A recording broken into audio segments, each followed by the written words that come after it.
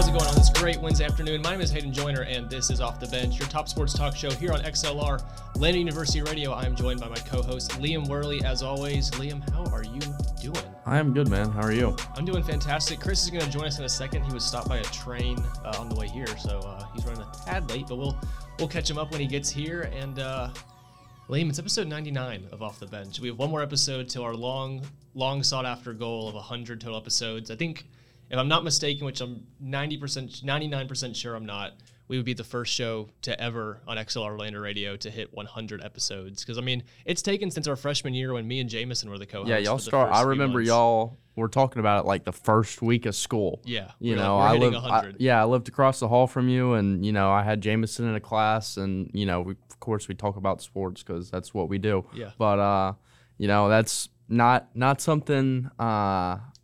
I would have thought that would have happened, and especially envisioned for myself since I wasn't, with the original launch. Part of it, but man, it's something that I've been looking forward to for about 60 episodes now. So it's definitely been a real cool thing to be a part of. Yeah, so 99 now. We'll have a normal episode this week, today, and then next week we're going to have probably some fun stuff. I'm sure all three of us, you, me, and Chris, will wear some jerseys here, play some games, maybe do some, trivia, grid trivia with NFL, some other fun stuff. I know we've rumored like a golf trivia or something before, so maybe we'll throw that in there. Who knows? Boy. Maybe an off-the-bench specific trivia. I don't know. That would be interesting. What we can come up with. But yeah, it's so crazy because you think when I started this show back in 2019 in August, you have 4 years of college ahead of you. And in my head, I'm like, I want to hit 100 episodes. And that doesn't seem so unobtainable because 100 episodes in 4 years, that's like nothing. You know, there's 50 weeks in a year anyway. Yeah. But when you factor in school breaks and summer breaks and, missing a show on a certain week, it really limits your amount of weeks you can get there. And the fact of the matter is, for Off the Bench to even be in the position to hit 100 episodes, I've pretty much done a show every week since my freshman year. I've only missed like weeks that weren't on vacation or weren't for a school break. I've missed maybe 2 or 3 just because of work. But other than that, it's been an every week thing. Yeah. And the grind's never stopped. You know how it is. I mean, we've been making graphics. We've been making video. We used to do video every week. Like, it was just ridiculous. And the fact that we've even gotten to the point where we can hit 100 episodes, we can just claim that to our name, be the first show ever to hit that. And, maybe the only show, because that they're just gonna take another person to come into the station and put the dedication in. I mean, it's a lot of work. Just warning people listening out there who might want to do the same thing. It's a lot of work, but I'm sure anybody else can do it. But. Yeah, it's been an absolute hoot, and cheers to you for you're the one who's putting in all the work behind the scenes. Me and Chris just come here and freaking cut the fat with you. It's we get the easy part. You get to do. All the social media stuff, uploading, you were doing editing videos and stuff, which we appreciate greatly. But, man, what a ride. Hopefully we do, we need to do a few every year, just for fun. Oh, yeah, I already planned to after school. We got to get together at least once a month or so and just talk about all the crazy stuff that goes on in sports. There's so much to talk about. And, there will be lots to talk about in that amount of time, instead of a week-to-week basis. Yeah, exactly. So I'm looking forward to all that. Looking forward to next week with the episode 100. So anyone listening here, be sure to tune in next week, 6 p.m. on Wednesday for our 100th episode of Off the Bench here as our final weeks of all three of us as college students are just counting down. 1 month left pretty much, so time is ticking. But, Liam, it's just you and me here. Chris is going to arrive a little later, so let's hop into a little bit of motorsports talk to kick us off. NASCAR was in COTA last week. Tyler Reddick won it in a race that had like 100,000 green, white checkers. It seemed to never end. I tuned into the race.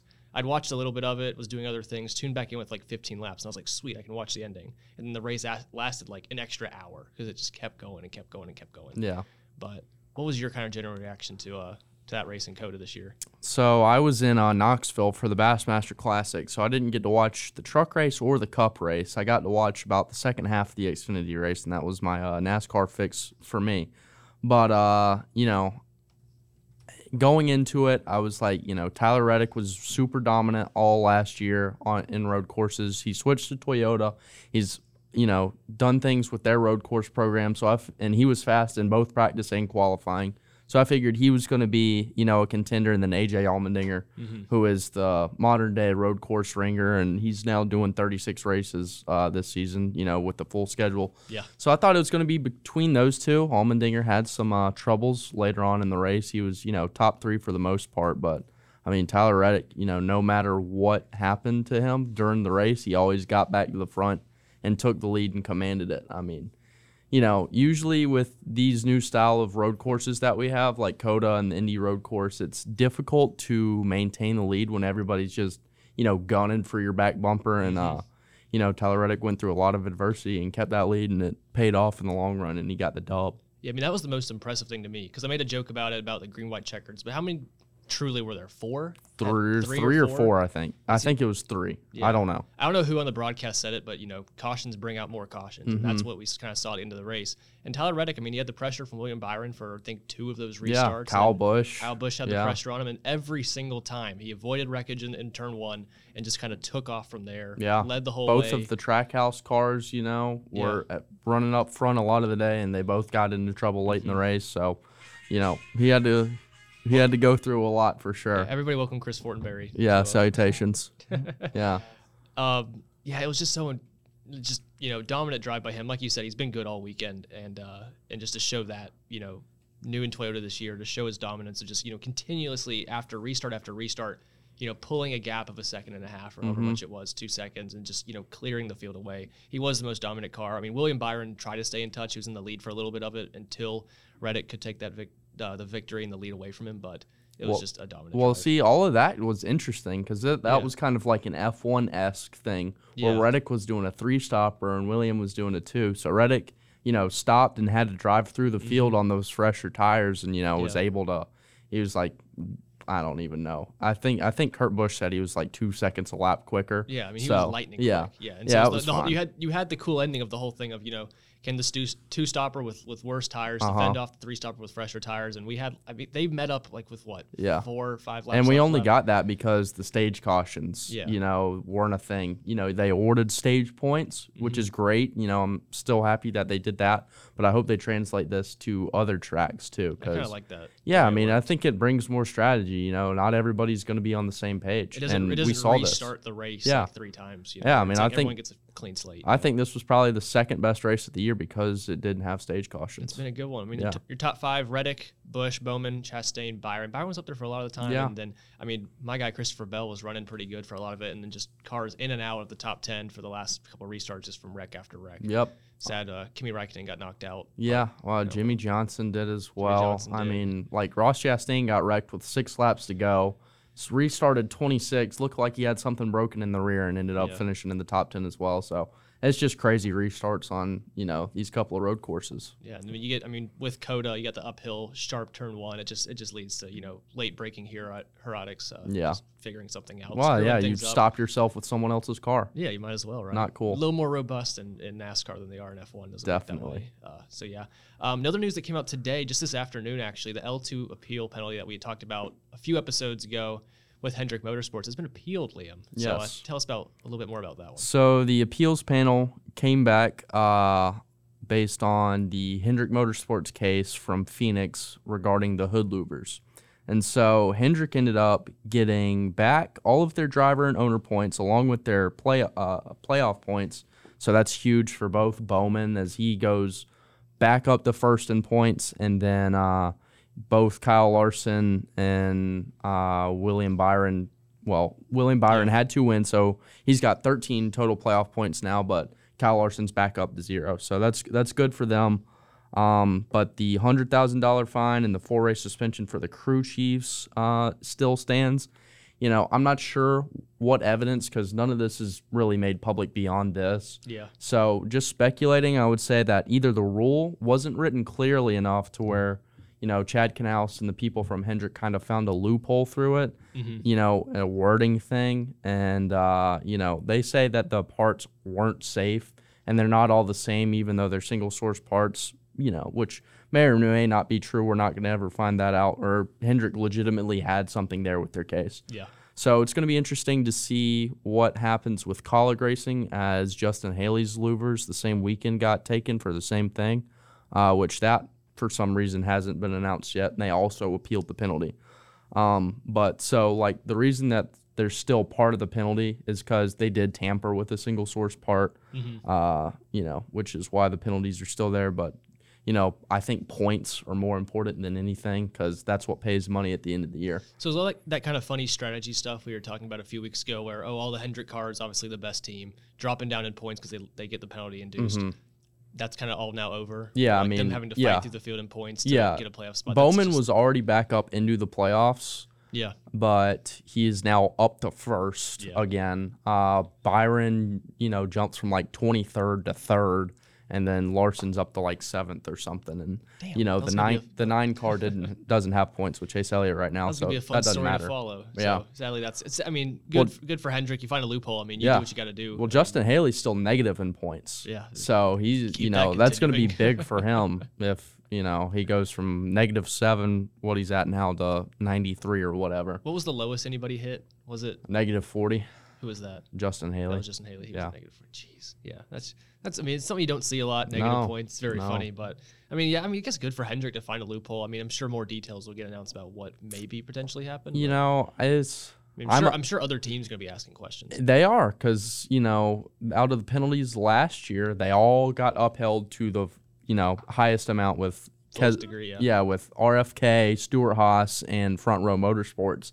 And then when William Byron kind of did some jiggy stuff with Denny Hamlin at one of the playoff races, he ended up getting his points back, but they upped his money fine in the playoffs. So, it's kind of trending towards, Hendrick's either doing something or NASCAR's got favoritism towards him, which I don't support, even though I am a Hendrick fan. So I'd like to see some sort of, consistency across the board when it comes to these penalties, which I guess we'll see, because Daniel Suarez got penalized this week. Granted, that was for a totally different offense, but everybody's appealing everything these days. Yeah, there'll be appeals to this appeal and then appeal to that appeal. Yeah. It'll kind of go suit. Yeah, well, thanks for the update, Liam. Yeah, man. What's next for NASCAR? What's next week? We got Richmond this week for Xfinity and Cup, and trucks are doing the double at Texas with IndyCar. Okay. Yeah. Okay. I like Richmond. It's not the best, not the worst. It's all right. It'll be interesting to see if the short track package has changed any. Yeah. What do they do to it? Well, we kind of saw it at Phoenix with the lowered spoilers and the smaller tires. Mm-hmm. So, it's kind of going to be a continuation of that, except Richmond is a smaller track than Phoenix. Yeah. So I think it'll be its first true test. Yeah, I think it'll be highlighted more, because, you could get up to probably 140, 150 around Phoenix. Last year short tracks were kind of, besides Bristol in the playoffs. Garbage. Or Martinsville in the playoffs were pretty garbage. Yeah, Martinsville in the playoffs was garbage. The race. It was still garbage, but the racing product wasn't great. It's tainted for what happened. We'll see. They're talking about, which this week the wet weather tires will be brought out. So if it does rain in Richmond, they'll get the standing water off the track, but they're not going to dry it past that. They're going to let the cars kind of clear the track. How it should be. Yeah, I'm here for that. That's not something I've ever seen in my time. We had a big problem a few years ago in New Hampshire with rain on the track, and everybody wrecked. So that was interesting, but no. It's fun once, and then it's let's get green. The cars to race next time. Yeah. So the sprinkle tires is what they're called. We'll see if those get used in effect. I think that's the biggest thing I'd be looking out for this weekend. Yeah. All right. Then I want to jump over to Formula One. Ask you get a few things talked about in here. They're in Australia this week upcoming. The championship is a very interesting place looking at it compared to it last year. Maybe. And just kind of the state of Formula One. I want to kind of get your opinions on this, Liam, because I certainly have things to say. For those unaware, Red Bull's just completely torn apart this season. They're as dominant as Mercedes was in 2014, 15, and 2020 when they were in their best years. And Verstappen and Perez, number 1 and 2 in the championship, 1 point apart. And then after them, it's kind of Alonso, really, and then everybody else. Yeah. Alonso, second fastest car seems to be Aston, because Mercedes, is stubborn. Second fastest car seems to be Fernando. Yeah. Stroll's kind of in there with the Ferraris and Mercedes, but Ferrari kind of dropped the ball in their development. They have some rumored packages coming in Imola in about a month and a half, which... Oh boy. That could, daunting. You never know how that's going to work out with them. And then Mercedes just kind of continued on their no side pod concept, which I think I've explicitly stated now they're going to drop for next year. They're going to go the Red Bull way. Which, Toto Wolff said no shame. I was shame. like, whatever, my guy, dude. If they would have done that 5 years ago, you would have cussed out whoever. Yeah, if they had copied anything. They cussed out, what was it, Racing Point, when they copied just like the front wing or the whole thing. So yeah, Toto Wolff, we know how he is. Clown. But what do you kind of like? Do you feel like for the rest of the season? Obviously, Aston Martin's kind of second fastest car. They're still kind of in it with Mercedes and Ferrari. I feel like it might just be, depending on different tracks, they could fall back. Yeah. This week in Australia is gonna be fun because it's gonna be the first true test of a of a daytime race where there's going to be good tire degradation. We've had the 2 nighttime races in the Middle East, which, nighttime cooler temperatures not affecting it as much. More grip. This will be more explicit to what we see in a lot of the European sections of this and the North American sections of this calendar. So maybe we'll see a kind of reordering of this a little bit. Maybe the teams will kind of reorder themselves. But as for Red Bull up front, it seems to be Verstappen versus the world. Perez is kind of putting the fight to him 1 point behind. They've split the races 1-1 each.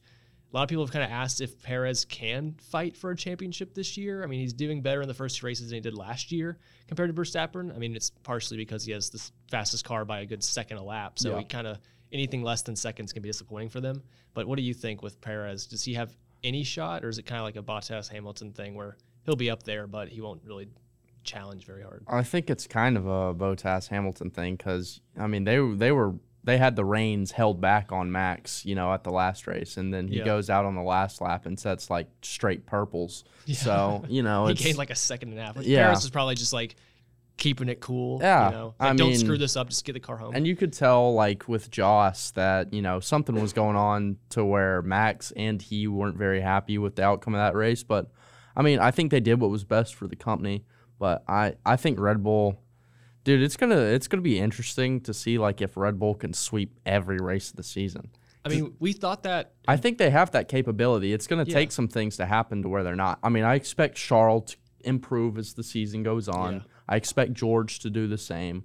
Lewis hasn't looked himself. Carlos has looked a little bit sketchy. Mm-hmm. And I mean, Fernando, God tier. He's in the prime of his career. He is. I mean, all it takes is 41, 42. Yeah. I mean, I think he could go blow for blow if, there's a late safety car at the end of the race. Mm-hmm. I mean, and he stays within DRS area. If he manages to win this year, I think by and large, by a good margin, he'd be there'd be the biggest gaps between race wins and I think F1 history. Yeah. I think Raikkonen has that right now. He might. He won in 2012 with Lotus. And then he waited all the way until, I think, Coda 18. Yeah.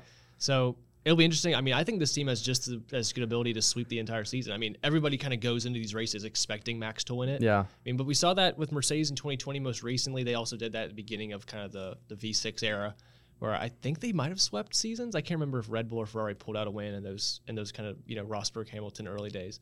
But at least in 2020, the most recent example where their car was clearly a second. They were winning races by 50-plus seconds over Max, who was in third.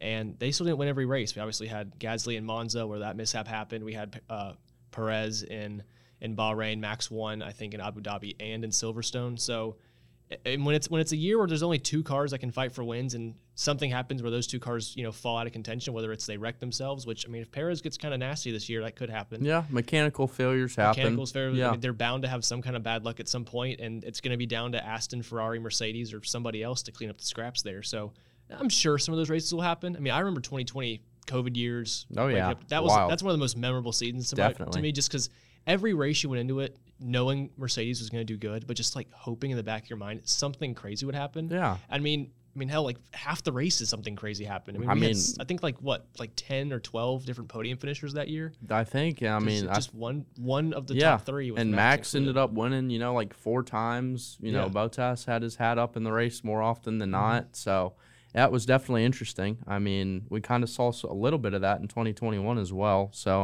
I'm hoping to see some of that this year because that's what's going to, which I mean, F1's fans' interests aren't going to go away these days, but, Yeah. Well, I mean, it'd peak more. It would peak more if there was a title battle. It sucks that there's not going to be one this year unless something ridiculous happens. Ferrari's rumored to like bring new side pods, floor, wing changes in Imola, which they say they're going to get rid of the bowl design then, which I don't know if all those are going to come in Imola or if they're going to slowly introduce them starting in Imola, but that could be a big dramatic thing that could see them forward or back on the grid, kind of like we saw with Aston last year with their big package. Mercedes, I think, is going to be stubborn all year until next year when they develop the Red Bull concept, but I really don't see a team pushing Red Bull. Red Bull's going to develop their own, but I imagine Red Bull will kick development to the curb pretty quickly in favor of next year because if they have such a big lead, they might as well just overdevelop the 2024 car and just dominate for half a decade like we've seen a lot of teams do. Yeah, they were talking about how Max could have won the Drivers' Championship at Zandvoort.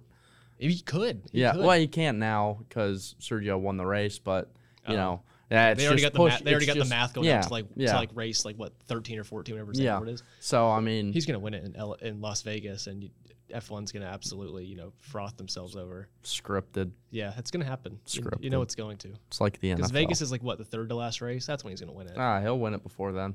If Perez just keeps reasonably close. I don't know. He'll win it before It's only, then. what, 7-point difference between first and second? So. Yes. And, depends on who gets fastest laps and stuff. Close. Yeah. Yeah, I hope Ferrari and Mercedes and Aston can at least give us a good second place in the constructors battle, that it keeps things interesting, fight over the final podium spot. They will. Because, since there's only one car that's really been dominant, like in 2020, we saw Max and the Red Bull kind of occupy that third spot for most of the time, because Albon at the time, he was basically a midfield driver in that Red Bull. Alonso, he's been great so far, but I do expect Ferrari and Mercedes to get their act a little bit together. For Alonso to maybe cool off a little bit, and hopefully that third place spot can be something that's fought over by 3, 4, 5 drivers at max. So it'll be fun to see. But yeah, I'm not as worried about the season as I was like at Bahrain when Red Bull was a second quicker and still had change in the pocket towards the end of the race. I was like, dang, the season's gonna blow. And even as a Ferrari fan and a Leclerc fan, this has been Leclerc's worst start to a season, I think, ever, even including his Sauber year in 2018. Yikes. 6 points over 2 races, not very good. I'm excited to see how he goes. I think this entire season could be fun. Maybe not so exciting to me as a Ferrari fan compared to last year, where we actually had a sniff at a championship, at least for like the first 10, 12 weeks.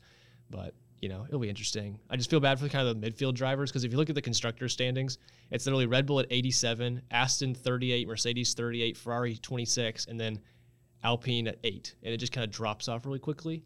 Over 2 races, 8 of the 10 teams have scored, but it's kind of like, the top 8 are almost secure to be those top 4 teams, and it's just fighting over the 1 and 2 points of 10th and 9th that all the other teams are going to have to go for. One more thing to ask you, Liam. McLaren, one of 2 teams to not score points so far.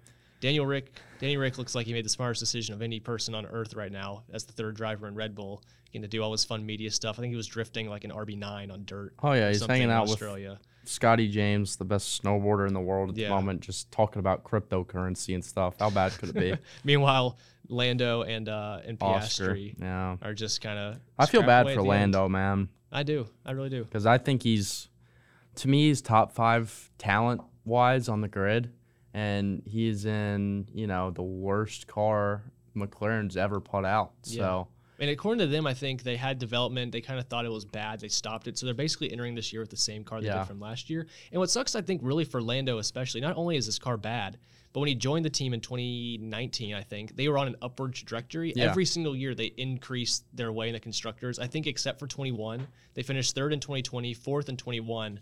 But in 21, they were closer to the front than ever. That was just a year where, every team kind of compressed themselves to the front. That was the closest battle between all 10 teams we've seen in a long time, last year in that current regulation set.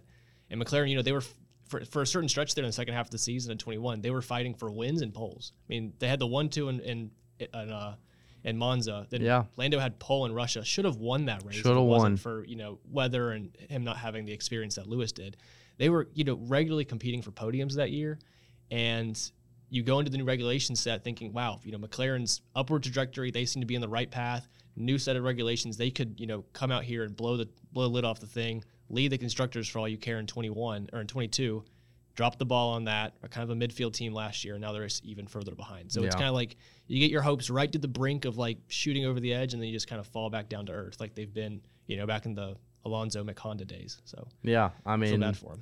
I do too, because I'm going to be cheering for him this year like, I was cheering for Albon and stuff last year. Like, any points is good points, and I don't know. There's talks that they want to move Lando, or that Lando going to Mercedes when Hamilton retires would be optimal, but we'll see what happens. It's probably the best he potentially could get. Could do. Ferraris, I don't think they're going to change very much unless if they replace Sainz for anything, it's going to be with Ollie Behrman or whatever. He's coming up pretty good in F2 right now. So or F3. No, he's F2. I can't remember. I don't know. F2 is a freaking gong show. And then, Perez could always lead Red Bull, but I think Danny Rick might have kind of a hold on that for some reason. I feel Danny Rick's going to come out and play one more time. I think he will too. I think it might be in a Red Bull too, especially if Perez kind of messes up this year. He's not done talking.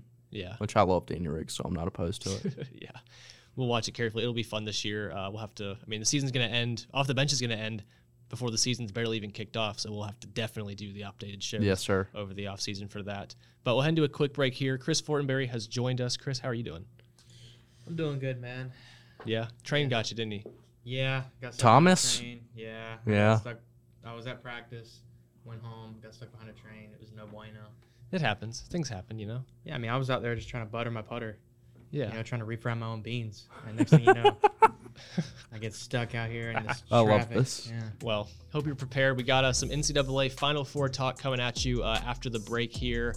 Been a fun Final Four, been a fun NCAA tournament, and very interesting looking Final Four. So we're going to review the Elite Eight, preview the Final Four for y'all coming up after the break. So stay tuned for that. Remember to follow us on social media at Off the Bench XLR to keep up with all things Off the Bench. Videos, posts, graphics, and more are there. That is at Off the Bench XLR on Instagram. Follow us there. Listen to this one song, and we'll be right back after the break.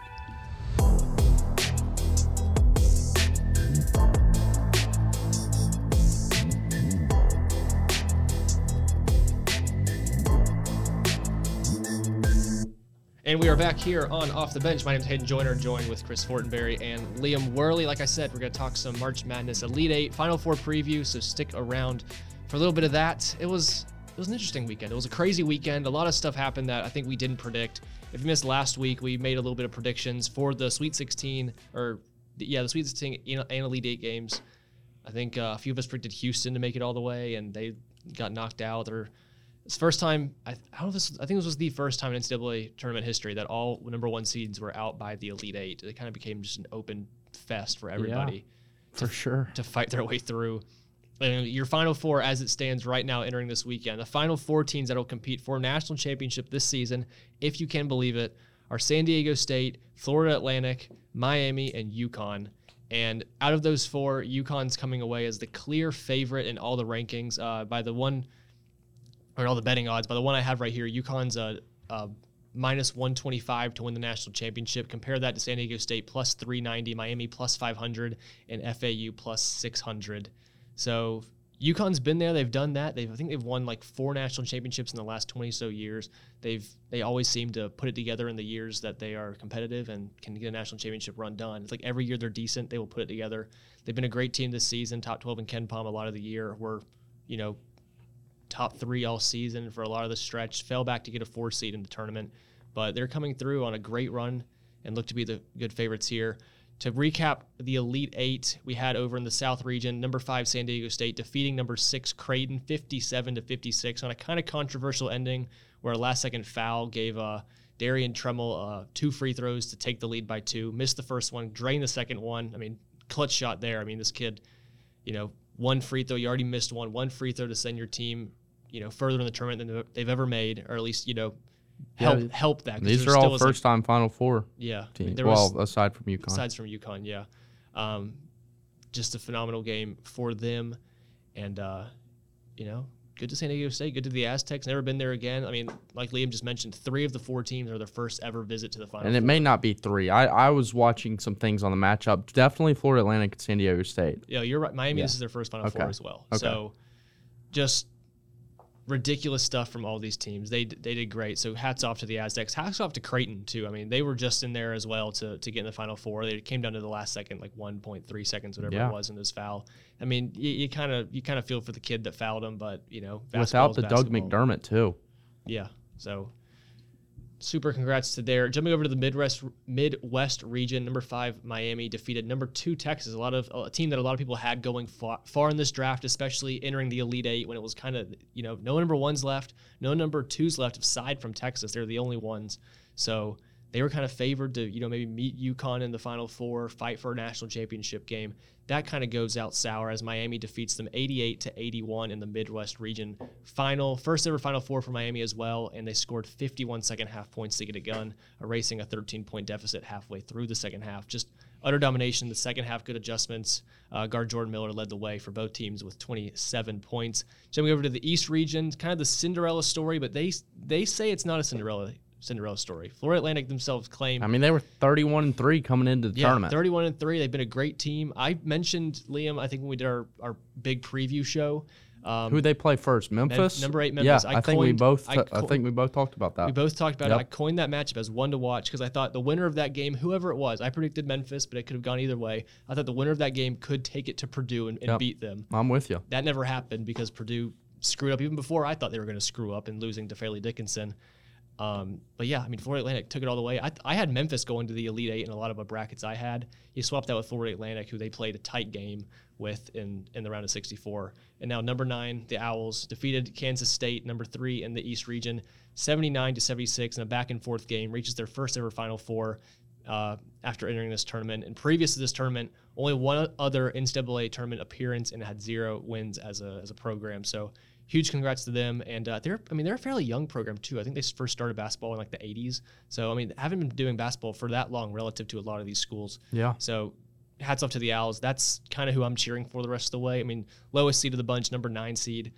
So they're going to be they've been a fun team to watch all year. They've been electrifying, and it'll be interesting to see how they go up against San Diego State. Because, I mean, heck, usually these Cinderella stories, like I said last week, they end in the Final Four, but they have just as good a shot as making a national championship as any other team in the Final Four left.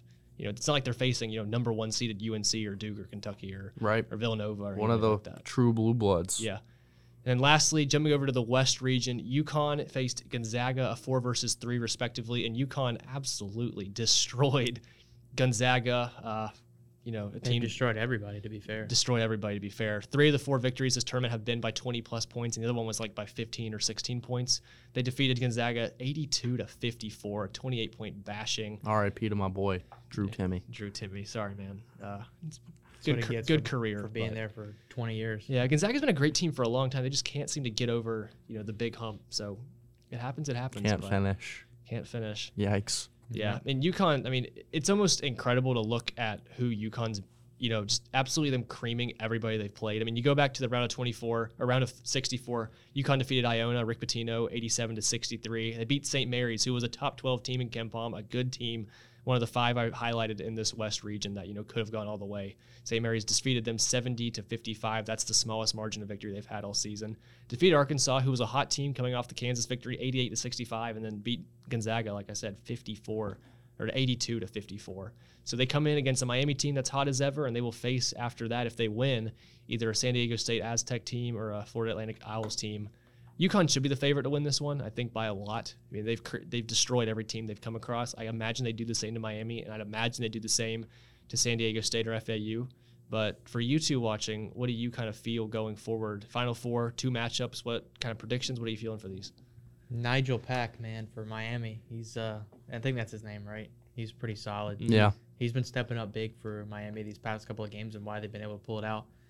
But again, UConn has not had a close game at all. Doesn't matter who they face. They've just been destroying everybody.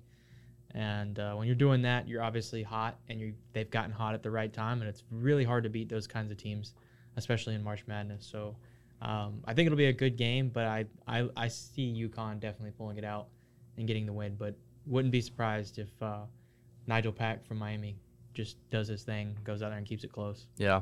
So, looking at the NCAA tournament statistics for players, UConn's got people up there in every category, and they have, the most games played compared to a lot of the guys who could have had, single good games or something like that, and their teams lost. But, they have people that come off the bench and can contribute a lot to the game. Both of their guards are tremendous three-point shooters and have been doing well in this tournament. Adama Sanogo, to me, is probably my player of the tournament so far. And, Miami, they're kind of the opposite there. They haven't been high-powered on offense. They're not super high-octane. They've been a great tournament team, this year and last year, which, they beat Auburn last year, who had been number 1 for a fair amount of the season. But they're unlike UConn also in the way to where their starters have to play well for them to do well. That's not something that has been happening for them so far. So they're going to need all the starters to do well and probably have a hero or 2 come off the bench if they want to remain competitive. Yeah. Looking at Miami, UConn, I think Miami does have a shot against the Huskies. It's going to be a far stretch here. UConn's destroyed every team going forward. They are easily the best team left in this tournament. Jordan Miller, who I highlighted earlier for Miami, 27 points in their victory against Texas. He shot 7 for 7 from the field, 13 of 13 from the free throw line. He's the first player to score that many points with no missed shots since, sadly, Christian Laettner in the Elite Eight against Kentucky back in '92. Hurt to read that stat. But I mean, Oof. Against Kentucky, man. that was one of the most Christian Leitner was a freaking dog. infamous shots. There's a documentary called "I Hate Christian Leitner." I think it was a 30 for 30. It was a 30 for 30. So it's Guy not- had more freaking pull than I don't know who else. I mean, for Jordan Miller, I'll highlight him just because he had that game against Texas. Any player on Miami's front five, starting five, can explode any day. Funny enough, their head coach, Jim Larrañaga, I can never say his last name, second ever Final Four appearance, 17 years after he led George Mason to their Cinderella story Final Four. 17 years ago would be, 06, which doesn't feel right to me still. But That's wild. yeah, he knows how to get these Cinderella stories finished, and, he can do just as good a damage. This team can do just as good a damage to the Huskies. So I believe in the Miami Hurricanes. It'd be fun to see if that can happen. But Yeah, I mean, they got 4 guys averaging 13 points or more, while UConn just has 2. Yeah, but UConn's got people like in every category, like points, rebounds, mean, steals, the whole Seems like nine. Miami has more guys who can go out there and score. Yeah. But maybe UConn just has more guys who can board, defend, and do all the above. So. Yeah, I mean, I think like UConn's whole team aspect is better. They got a dude averaging see. a double-double right now. UConn does? No. Or Miami? Miami. For the tournament? Omier is 13.3 and 10.1 on the season, it looks like. Damn, there you go. Yeah. That's solid. For the Huskies, it's kind of a new place for them and an old place for them. Head coach Dan Hurley, it's his first ever Final Four appearance since he started out as a head coach. And, they've been in this situation, like I kind of mentioned earlier. They've had 4 total national championships, the first coming in 1999, and the rest have been coming since. That's 4 in the last 24 years. This is their first Final Four appearance since 2014 when they defeated my Kentucky Wildcats in the championship. So they've been there and done that before, but for this squad, it's very new to them. It's been a minute since this team's made it this deep in the tournament. And there's going to be a lot of pressure on their shoulders, I feel like, going into the Final Four, the big stage of Houston, NRG Stadium, where the Final Four is going to be played. They're, like I mentioned earlier, clear favorites. And I do kind of worry if some of that's going to come into their heads a little bit, because Miami is a dangerous team. And if they do get past the Hurricanes, they're going to have to face a dangerous Owls or Aztecs team who have both, flown through pretty quality opponents the entire season. Obviously, San Diego State beat number 1 Alabama. The Owls have beat, everybody in their path. Granted, they've had an easier road, but number 4 Tennessee wasn't a bad team to defeat. Number 3 Kansas State was arguably the nation's favorite heading into the Elite Eight to win everything. With their social media pull and all those guys on that team that just kind of bring the swagger to the Wildcats team in Kansas State. But I'd be worried about Miami if I was the Huskies. I wouldn't predict Miami to win, but I would be worried that this game could be a little closer than they might imagine. Jumping over to the other side of the bracket, the Owls facing the Aztecs, a number 9 versus a number 5, if I remember correctly. Number 6, what is it? Number 5, San Diego 5. State. What do you two think of this matchup? I mean, this is the side of the bracket that really kind of brings curiosity to me, whatever that word is. Because UConn, I think, is favored against Miami. But this is a game where we're going to see a national championship featuring San Diego State or Florida Atlantic. I don't think anybody in the country's really truly considered what that's going to look like, because that's something no one would have predicted just even a month ago, but entering the tournament. But what do you two think, Chris or Liam, about the Aztecs and Owls? I mean, who do you think can pull this out, or who has the best chance to make it to the national championship and win the whole thing? To me, I think San Diego State has a little bit better of an all-around team. They're really strong on defense. They played in a fairly decent conference out there in the Mountain West. I know they had 2 other bids with Utah State and Boise State. I mean, and like they have people who pick up the slack when their best scorer Bradley isn't playing well. So, like, I don't know. FAU, they have a really good offense, but they're gonna have to do well and convert and get those offensive rebounds on the first time.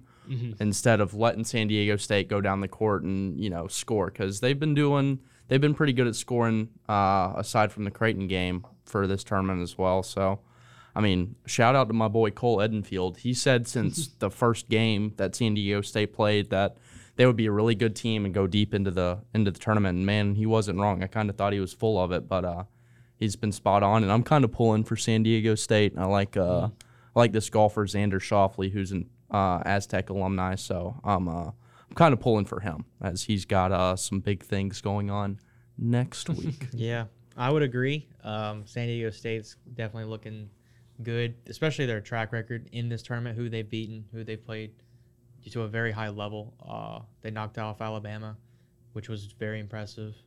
And FAU's had a good record too. I mean, they've played some good teams and done the job and gotten what they've needed to do done. So that's impressive to see. And I don't know. I mean, I think it's easy to look at it and say the 5 seed is going to beat the 9, and especially based off of what we've seen so far in the tournament. But like Liam said, it'll be. I mean, I'm leaning towards San Diego State, but FAU's just fought so hard the whole time against everybody, and I thought Kansas State would beat them with ease, and that wasn't the case. I mean, Kansas State was the nation's darling in the Elite Eight. Like, everybody loved Marquise Noel. I mean, Keontae Johnson. Like, everybody loved that team. The head coach. I mean, I had Kansas State going to the Final Four, but I mean, Florida Atlantic was like a borderline top 25 team the whole time. So it's. I can't overlook them. I feel like I am. I mean, every matchup they've had, they've been, people have said, oh, Tennessee can beat them. Oh, Memphis can beat them. Oh, Kansas State can beat them. Yeah. I mean, FDU was really the only matchup where they were like clearly favored. I mean, that was a 16 seed. Even then, I mean, FDU had things going in the right direction too. I'm not saying that they were favored, but you could have been worried about it. Yeah. Yeah. And it's just crazy to see that they've come this far. And I feel like, they just keep surprising us and keep doing what you don't expect them to do, but they're doing their job and playing at a high level, and they're working very well as a team. And like you said, that's very scary. So I don't know who I would necessarily pick. Like I said, I'm leaning towards San Diego State, but I wouldn't be surprised to see FAU pull it off again. Yeah, I'll throw some numbers at you for this matchup. San Diego State, their defense has been what's led them through this tournament, led them through the entire season. Really, they're number 4 nationally in effective or adjusted efficiency rating on defense. And for their postseason run in the Mountain West and in this tournament so far, they've just been on another level, it seems. I mean, since the start of the Mountain West tournament, they've held opponents to just 56.6 points per game. And as well, just 2 of those opponents have broken 60 points so far. They've been effective on the defensive end, especially when it comes to 3-point defense, allowing only 17% from the arc, number 2 in the nation on the season. And that's really hurt the guys they played. Charleston, Furman, Alabama, Creighton, all these teams, they've combined for 17% on the tournament as well from behind the arc. And sadly for the Owls, that's where a lot of their efficiency comes from, is from behind the arc. The deep shots for them has been what's kind of helped them on for a while. It is one of their, it's just kind of something that they haven't. Well, I wouldn't say it's worked that well against them, but they've been good from the arc. They've been bad at the arc sometimes, and that's really where a lot of the points come from for them sometimes. The Owls are gonna have to look at that really specifically. Season average, they've shot 36% from the threes, still in the 30s for the tournament, so not awful at all. And for teams that run that well, run their Cinderella runs in the tournament, a number 9 seed especially, you have to rely on kind of those lucky shots, the deep balls to get you by. And if that's not going to fall for them already, then they're going to have to really figure something out to get past them. But like Chris said, I just have a tickling feeling about the Owls. And so if I had to predict my national championship, I'd predict FAU versus UConn in the national championship game. I got SDSU versus UConn. Yeah. Is anybody going to go with Miami, Chris? You feel Miami over UConn? No. No? Who do you got? I picked UConn to make it to the Final Four. Only person I've seen pick Miami so far is Dave Portnoy. I mean, I don't mean he might be onto something. That dude's smart 50% of the time. I don't mean I picked UConn to make it to the Final Four on my bracket. I just mean that I did it on our last show. Yeah, which is fair. Yeah. You readjust after. I mean, you went from 16 to 4. That's a big margin, to get right. So that's fair. So raise your hand if UConn's not winning the national championship. Nada. It'd be hard for me to say that they aren't winning with how well they played the whole time. And I mean, they're they've been like a borderline blue blood too. Yeah. So there's just a history of winning in that program. I just want to say, compare this year's Final Four to last year's Final Four. Last year's Final Four was like almost the who's who of basketball history. Yeah, it was. I mean, you could interchange a few other teams, but Kentucky definitely didn't belong into that. I wasn't even going to say Kentucky. I was going to say UCLA. I meant nice. UCLA. I mean, what was it last year? Gonzaga, UCLA, Kansas, and was it Nova? Was in it? Right? It was UNC, Duke, Kansas, UNC, and Villanova. Duke. I was thinking 2 years ago. It was the Gonzaga, UNC. So yeah, Villanova, Kansas, UNC, Duke. And was it Kansas and UNC? Kansas and UNC. Kansas won it all. Yeah. I mean, that's that's a great example of kind of, the two sides of college Yeah. basketball. You I have mean- the blue bloods who have dominated for such a long time as they have, but you have the madness of March that can Yeah. come in and sweep everything. I mean, you had a 16 beat a 1, didn't a 15 beat a 2? 15, yeah, Princeton went all the way to the Yeah, Sweet that's right. 16. That's right. And then, I mean, Virginia was unexpected. And, I mean, that's just chaos. I I mean, mean, we have what, 5, 4, 9, 5 in the Yeah. Final Four right now. And Yeah. I've said this whole tournament, high average. every time you make your bracket, you can't predict these things. It's so hard to predict these things. But I said, back in the round of 64 when we did our big preview, that there's the stat that, since the last like 6 or 7 Final Fours, there's always been a seed that's been a 5 or 6 or lower. And aside from UConn, who's a 4, every seed left in the tournament, a 5, and a 9, all fit that criteria. They're all a Right. 5 or lower. And that's happened in every tournament in the last 6, 7 years. And it could continue happening. That's something you had to look out for when you're making your bracket. Maybe not to this extent, because I was thinking, like, oh, maybe Kentucky's a 6, they can make a Final Four run. But, certainly Who did y'all lose to? we lost to Kansas State.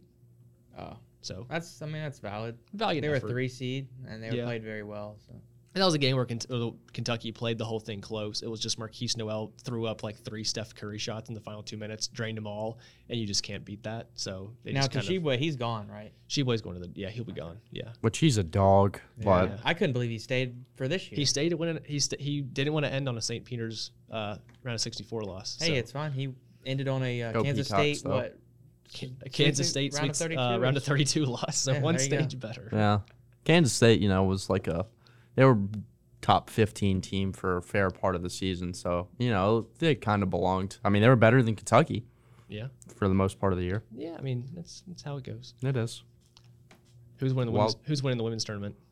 USC. South Carolina. Yeah. South It'll be Carolina. South Carolina LSU, in my opinion. I think South Carolina wins again. You don't like Caitlin Clark and the Hawkeyes? Dude. If anyone can South beat Carolina? them, it'll be Caitlin Clark. She but she's insane. is insane. I don't know that I've ever enjoyed watching highlights of a woman athlete like Caitlin Clark. Dude, Yeah. she's She like, could pop it up from anywhere. yeah, she's like a Steph. or a prime Dame Dollar or Yeah. something. I mean, Mm-hmm. it's wild. She's a hooper, boy. She's She is pretty a dang hooper. good. And she does everything. It's not like she's just out there scoring points. She had a triple-double the last game. Oh, yeah. 41, 12, and 10. Yeah, no, that's like Russell Westbrook numbers from whenever he was averaging triple doubles. And But what's wild, they said it was the first 40-point triple-double, but not only that, it was the first 30. 30-point triple-double yep. in both men's and women's Yep. Yeah. March Madness history. she's insane, man. Absolutely ridiculous. I think it's a fun women's tournament because it's not 1-1-1-1 in the Final Four. You have a 1-2, a 1, and a 3, so it's a little different. Usually it's just the one seed. We know with the women that it's always going to be the top of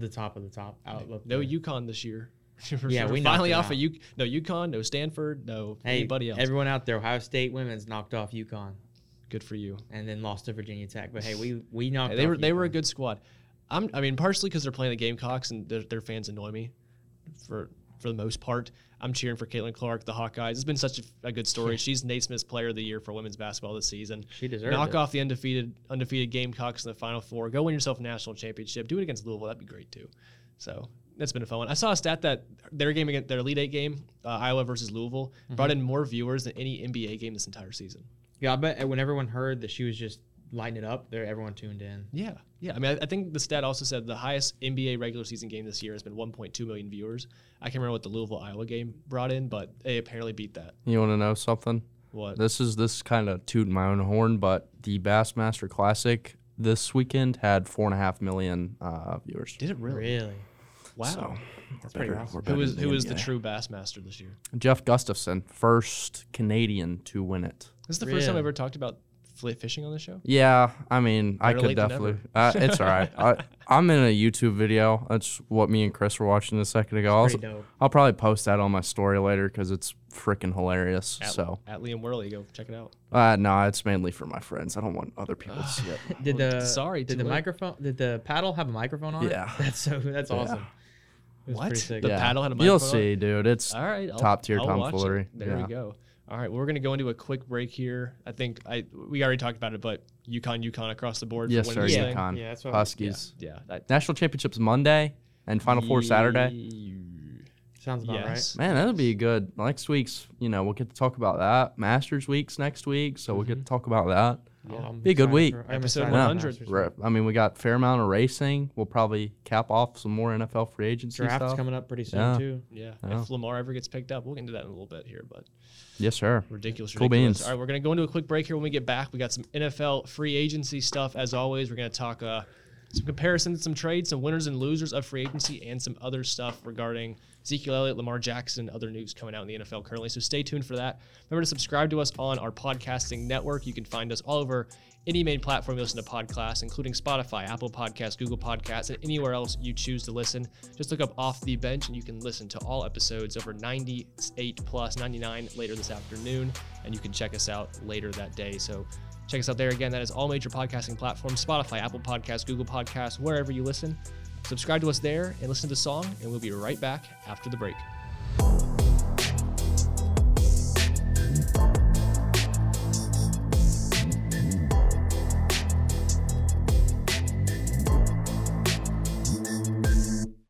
And we are back here on Off the Bench. My name's Hayden Joyner, joined with Chris Fortenberry and Liam Worley. And NFL free agency is kind of slowed down a little bit. Not as many trades coming out. It's now a few weeks into since it kicked off in mid-March. A storyline that's kind of been following, that we've been following, that the NFL has been following this entire time, is what is going to happen to Lamar Jackson. It was kind of signed to that weird exclusive franchise tag, whatever you want to call it. Non-exclusive franchise tag, where he's committed to the Ravens, but he can still look for other teams. I think there's only been one quarterback in the history of the NFL that's ever switched teams after getting the non-exclusive tag. So Lamar's kind of in limbo land right now. He has ties to the Ravens. John Harbaugh, head coach, and all the squad there, front office there in Baltimore, say they love him, they're committed to him. But a lot's come out recently. Lamar especially come out and said that he asked for a trade from the Ravens, I think in early March, and he also said that they need to cut the cheese, paraphrasing there, in regards to teams worried about his injury history. So I'll ask both of y'all, what do we think is going to happen with Lamar? He's kind of, him and Aaron Rodgers are kind of the two quarterbacks right now that a lot of teams are just kind of waiting to see They're what up in happens limbo. with. Yeah, it's like the Jets, we think, have Aaron Rodgers. They haven't got him yet. We think the Ravens have Lamar. They could still lose him. And it kind of puts a lot of questions, like if the Ravens do lose Lamar, what do? They don't have a draft pick to really get a quarterback. It's kind of late to trade for any decent ones because they've gone and been dealt with. Yeah. Same with the Jets. If you don't get Aaron Rodgers and he just decides to pull a plug and retire for all we know, what are the Jets' options to do? So start staying with Lamar Jackson here. What do we truly think is going to happen right now? Because he's requested a trade. It means he doesn't really want to be there, especially after the franchise tag. There is always the thoughts of him sitting out this season in protest. What do you think is going to happen? I really only think that the Ravens is the viable option this year. Mm-hmm. I think next year, things could happen to where people are, show promise and have promise in their teams, but, aren't set on something else. I feel like I'd say all the teams right now, aside from New York and, really just New York Jets, I think all the other teams kind of have something figured out to where they have people that are going to start that are already on the team, or they're going to draft somebody. I mean, there's probably going to be 3 rookies that start, maybe more. The Falcons came out and said that Desmond Ridder is going to go ahead and start, and they did pick up Taylor Heineke, and that was Lamar Jackson's, preferred landing spot for a while. So it's going to be interesting to see. I think he sticks it out, and the Ravens really haven't done anything, this offseason that's been noteworthy either. And they let go Calais Campbell today. So they did sign Nelson Aguilar. Oh, yeah, he's a freaking pimp. Oh, really? The difference maker. Yeah. Absolutely. Yeah. That's sad thing is that's probably the 3rd best receiver that Lamar would ever throw to if he stays at the Ravens. So I think you'd be right. It's tough. Yeah. DeAndre Hopkins talked about going there, which it probably won't happen, but may, help Lamar a little bit. I don't know, man. It's not been a good situation for a while. So I'll be interested to see how it progresses. I don't know. It's like, you look at Lamar and it's kind of like nobody wants him. Yeah. And to me, I guess it makes sense Well, because I'm in the same boat. It's kind of clear no receiver wants to play with him. That's any good, because if they did want to, they would have done it by now. And no GM or coach wants him, obviously, because he ain't been being signed. He's not being pursued. Everyone's dropping out of the race because they know, for one, the guy's always hurt now. Yeah. And 2, I think everyone's seeing he's just not going to win you games when it counts. I think he's a great talent. I think he's very very good with the ball in his hands, with making plays happen, extending drives. But I don't think he possesses the traits to win the big-time games. And I think looking at that overall, these guys are like, okay, we're just going to keep what we have and try and find the guy that fits the criteria that can win us those games. Because it's great and all to have these guys who can make plays and are flashy, but at the end of the day, it doesn't really pan out and work. I mean, you see the Ravens had him for, 5 seasons now? Drafted in 18, so yeah. 5, and they've gotten, I mean, what have they really gained from it? You know what I'm saying? Yeah. Like, they haven't won the conference. He's missed it, like, it feels like half a season. I mean, besides MVP year, the number 1 overall seed in the conference, you lose to the Titans. I think we're a 6th seed, I believe, in that playoff. Yeah, besides that, I mean, they haven't won the division since. The Bengals have now emerged as, the clear runners in that division, and the Ravens are not kind of playing second fiddle. Really, the last couple of years, they've been playing like third fiddle, fighting over with the Steelers and the Browns for like best of the rest, which isn't a big accomplishment in the AFC North because the Bengals just run away with it. I mean, yeah, they've really done nothing. And Lamar, at least the last 2, it could be the last 3 seasons if my memory is not foggy, where Tyler Huntley or somebody's had to come in for the last 6 weeks, 7 weeks, and they go from, division winner, contender, fighting for the 2 or 3 seed in the playoffs to being out of the playoffs like immediately or being a wild card team at best. Yeah, exactly. I mean, it's just his style of play. It's going to get you hurt, and it's just inevitable. You know what I'm saying? And I don't know. I feel like I said, all these guys are dropping out of the race just because it doesn't benefit them. It's not worth it to go pay him the money that he is seeking, to do what he's been doing the past 5 years now, which is not win anything in the playoffs and not finishing the season. Mm-hmm. And I think that's just what everybody's looking at. I do think it's his injury woes. If he would stay healthy, I mean, he would be, probably a top 5 borderline quarterback year in, year out, but he can't stay healthy. And, he hasn't had too many weapons to become a steady top 5 quarterback. I mean, he's had to do more and more on him, which stresses his body more and has broken his body at this point. So I understand teams' apprehension to not get him. I mean, I think something had to have happened quick in this free agency for him to have left. So I'm sticking with the Ravens. Yeah, it's just staying with the Ravens is the safe option. If there was any teams out there who are even considering a trade at this point in time, the Patriots have kind of emerged as a team that's leading the way. Bill Belichick said recently, in a kind of Bill Belichick way, that he does believe Lamar's a good player and he's kind of open to options. He's open to looking at any good players that are available in free agency, which is kind of a really cliche thing for a coach to say. But it was brought up kind of that, the Patriots are somewhat interested there.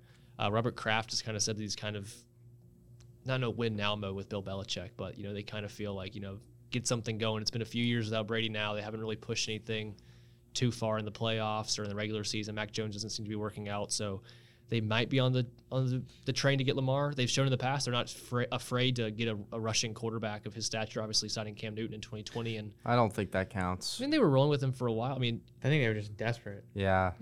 They were desperate, and Cam is kind of a buffoon. I mean, he's still trying to get on a team right now. I mean, I like him because he went to Auburn, but if he didn't go to Auburn, I don't think I would like him. I mean, if he goes to New England, what's going to change? I mean, he has Juju, who's I would say average now. Yeah, he's kind of Hollywood Brown tier. Jacoby Myers and Jacoby still there, or did he get traded? Maybe he got. Who was the guy who stayed? There's 2 that were very similar. Kendrick Bourne's still there. That's right. Okay. Jacoby Myers got traded. Kendrick Bourne's still there. So yeah, they're like the same receiver to me. The thing Lamar's N'Keal Harry maybe something like that. I thought he left. I don't know. I thought he went to the Bears.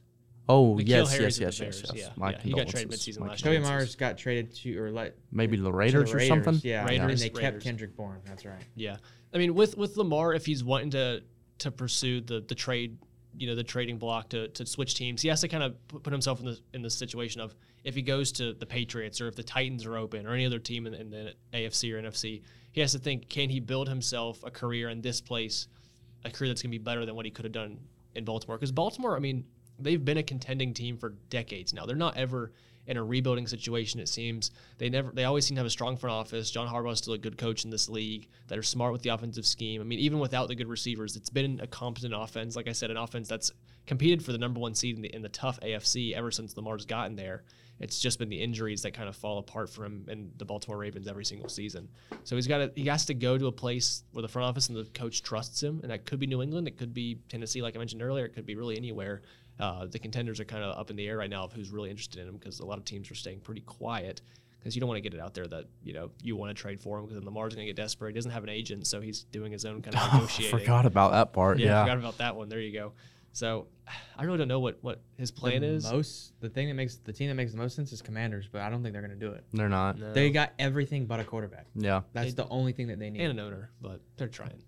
Well, they just got enough money to buy him out, right? They yeah. just got a $6 billion bid. Mm-hmm. Everyone's scared that like Jeff Bezos is going to swoop in with like a $10 billion bid and take over the team. And Elon's talked about buying Manchester United, so who knows? I think Commanders makes the most sense, but you know what? I would love to see him go to Pitt. Go to Pittsburgh. Go to your rival. Pity? Yeah. F the Ravens, right? If they didn't pick Kenny Pickett last year, it'd be a smart move. I mean, that's a team. Are they like high on Kenny Pickett though? It's kind of like, I mean, he's like, he's all right. You've invested enough time and money into him right now that you gotta try him a little bit. Yeah. Yeah.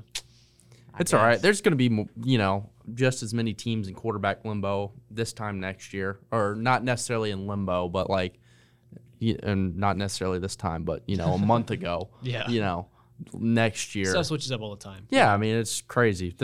Bryce Young could get drafted by the Texans, be absolute dog water, and then they're right back in the mix next year. I think they give him longer than a year.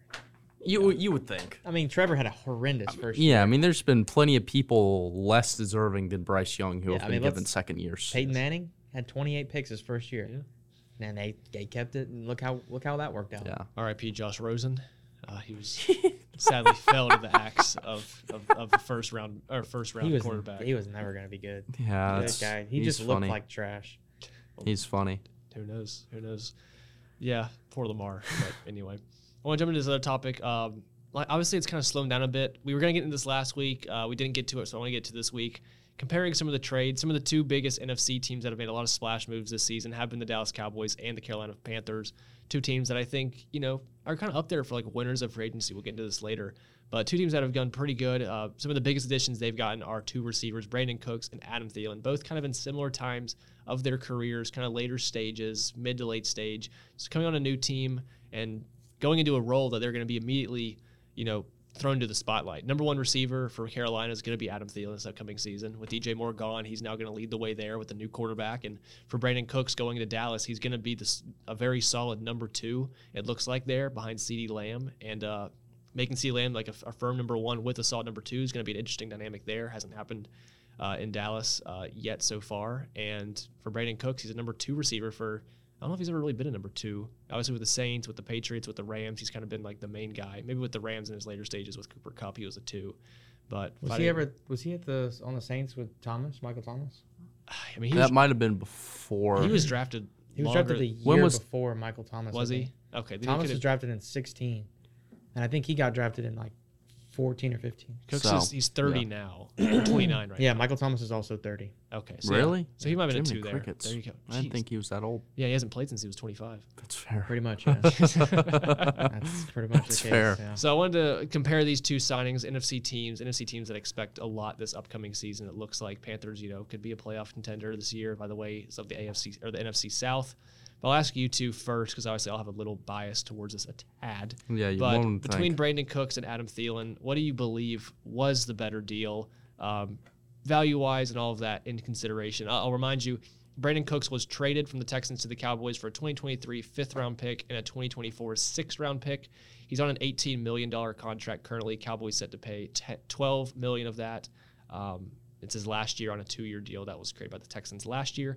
Adam Thielen, meanwhile, was released by the Vikings, signed as a free agent with the Panthers on a three-year, $25 million deal. So what do you think is the better deal going forward for either of these teams? I mean, It's Adam Thielen and Brandon Cooks. Yeah. I mean, I'm like, Yeah. I don't know if you can say, well, that's a great Yeah, if this was pickup. 5 years ago, Yeah. there would be like a lot more optimism. Yeah, I mean, both guys I would say are past their primes, and I mean are just looking to help out in any way that they can for their teams that they're now on. I guess Brandon Cooks has the easier job because he's going into a offense that's already been established and has the players kind of set in place, and all he has to do is kind of complement CeeDee Lamb the best way that he can, and just do his job and help out Dak in any way, shape, or form that he is able to do with his abilities. And Adam Thielen has to take over the number one receiver role for the first time, I believe, in his career for maybe ever. That's what I was thinking. In a yeah. while. First time ever. And he's got to do it with a rookie quarterback, most likely. And I don't know how that's going to go with everything Carolina's got going on. Basically, an entire new offense compared to last year. So that'll be exciting to see how well they mesh together. All new players, all new faces in that system. So I don't know. I'd say Brandon Cooks has the easier job and is probably the better signing, but we have to kind of wait and see how that all unfolds. But without a good receiver to complement Adam Thielen, I think it'll, in the long run, when we look back on it or after this year, we'll see that Brandon Cooks was the better signing. But, I mean, in reality, he's got a much easier job to complement that team. Yeah, he definitely has an easier job, but I think Adam Thielen will probably play out better in the long run for multiple reasons. And, I think he's got a little more job security right now than what Brandon Cooks does. You know, he's making fair money.